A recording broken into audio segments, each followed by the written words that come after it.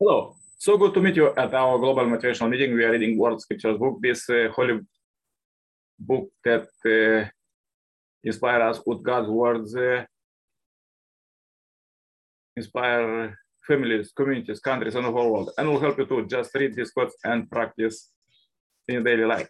As we're reading this holy book from the beginning, please find all the chapters at our Message to Billion channel, and let's read further what God prepared for us today.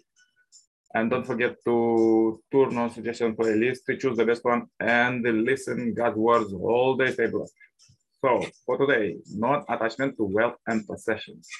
Wealth and possessions are shackles that chain us to the fallen world.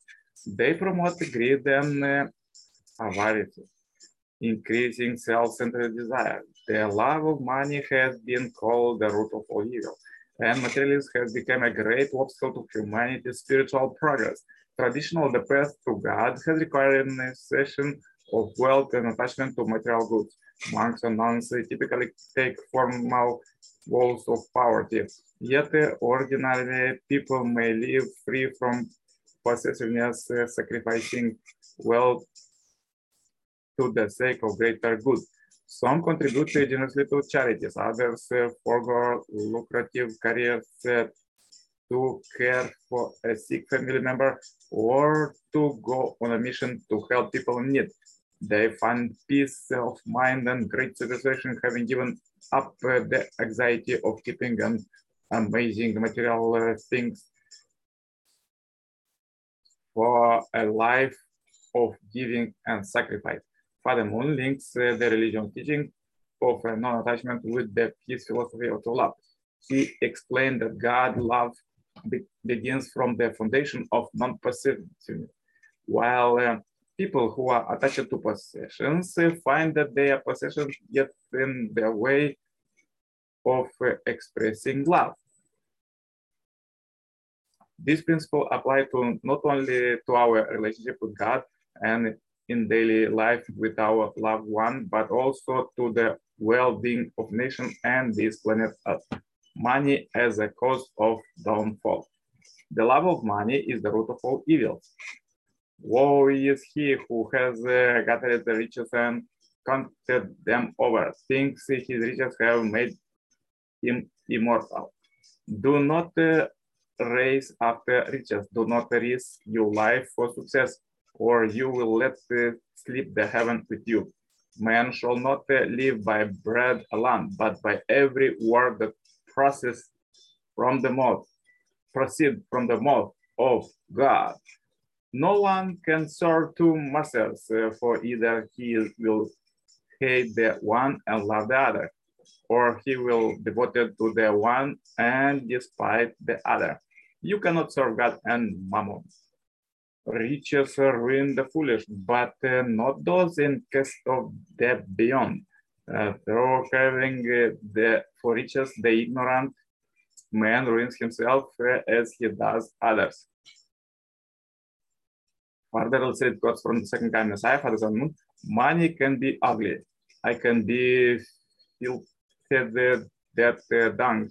People do not become evil because they are soiled with dung, but people who misuse money became wicked, filthier than dung. So I try to not use money for myself.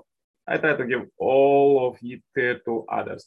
Money can provide you with the things you desire: woman, food, good clothes, and a fine house. Certainly, we need money, yet money also can be a problem. When you have money, do you want to employ it to love others, want to employ it to amass power? We need money, but it should be used to benefit of the whole and realize love. Power, wealth, and knowledge, which worldly people ordinarily desire, are not the necessary and sufficient condition for peace and happiness. True happiness is not proportional to how much property you own. Not is obtained, but multiply external comforts. The only sure way to obtain general peace and limitless happiness is to live for the others and give to others with true love. When those deeds go around, they will return to you. In creating the world of as his object partner, God has no concept of possession. If a person had the concept that he owns things, then he cannot give more than he has. If he owns things worth $100, he cannot give more than $100 worth of things. On the contrary, God creates by investing and forgetting, investing and forgetting. God can invest infinitely because he has no concept of self. Do you understand this principle? A person cannot be conscious of self when investing for his or her counterpart. To think this money is for me, to use this is my proportion is Satan's way of thinking. Humankind longs for a world of peace, free from war and suffering. Yet it is difficult to be hopeful when the traditional authority of national leaders and religions are supplanted by a money solves all mentality, which is utterly insufficient in the face of the youth decline, family breakdown, drugs, and AIDS. The world's developed nation, while seeking for the ultimate material civilization, have fallen into this trap. Obsession of material wealth dominates the mind and the spirit. The human soul has become the slave of matter. The result is a collapse of true love. Although cities are linking with the skyscrapers and the people enjoy material abundance, the lives of city dwellers have become like a barren desert. In such desolation, an oasis of true love nowhere to be found. Without true love, our society is a breeding ground for selfishness.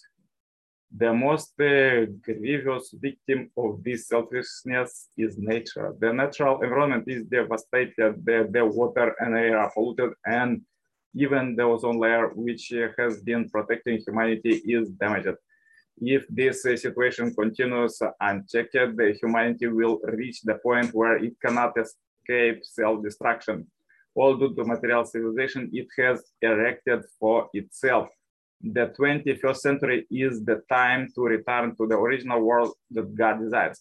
The age of material civilization will give way to an era of spiritual civilization, where spirit and mind are ascendant. The 21st century will arrive in just 5 years. At this juncture, it is my earnest desire that the developing country do not repeat the same mistake of developing nation and fall into the trap of material civilization, but take a lesson from them and dash into a world where the mind and spirit rule.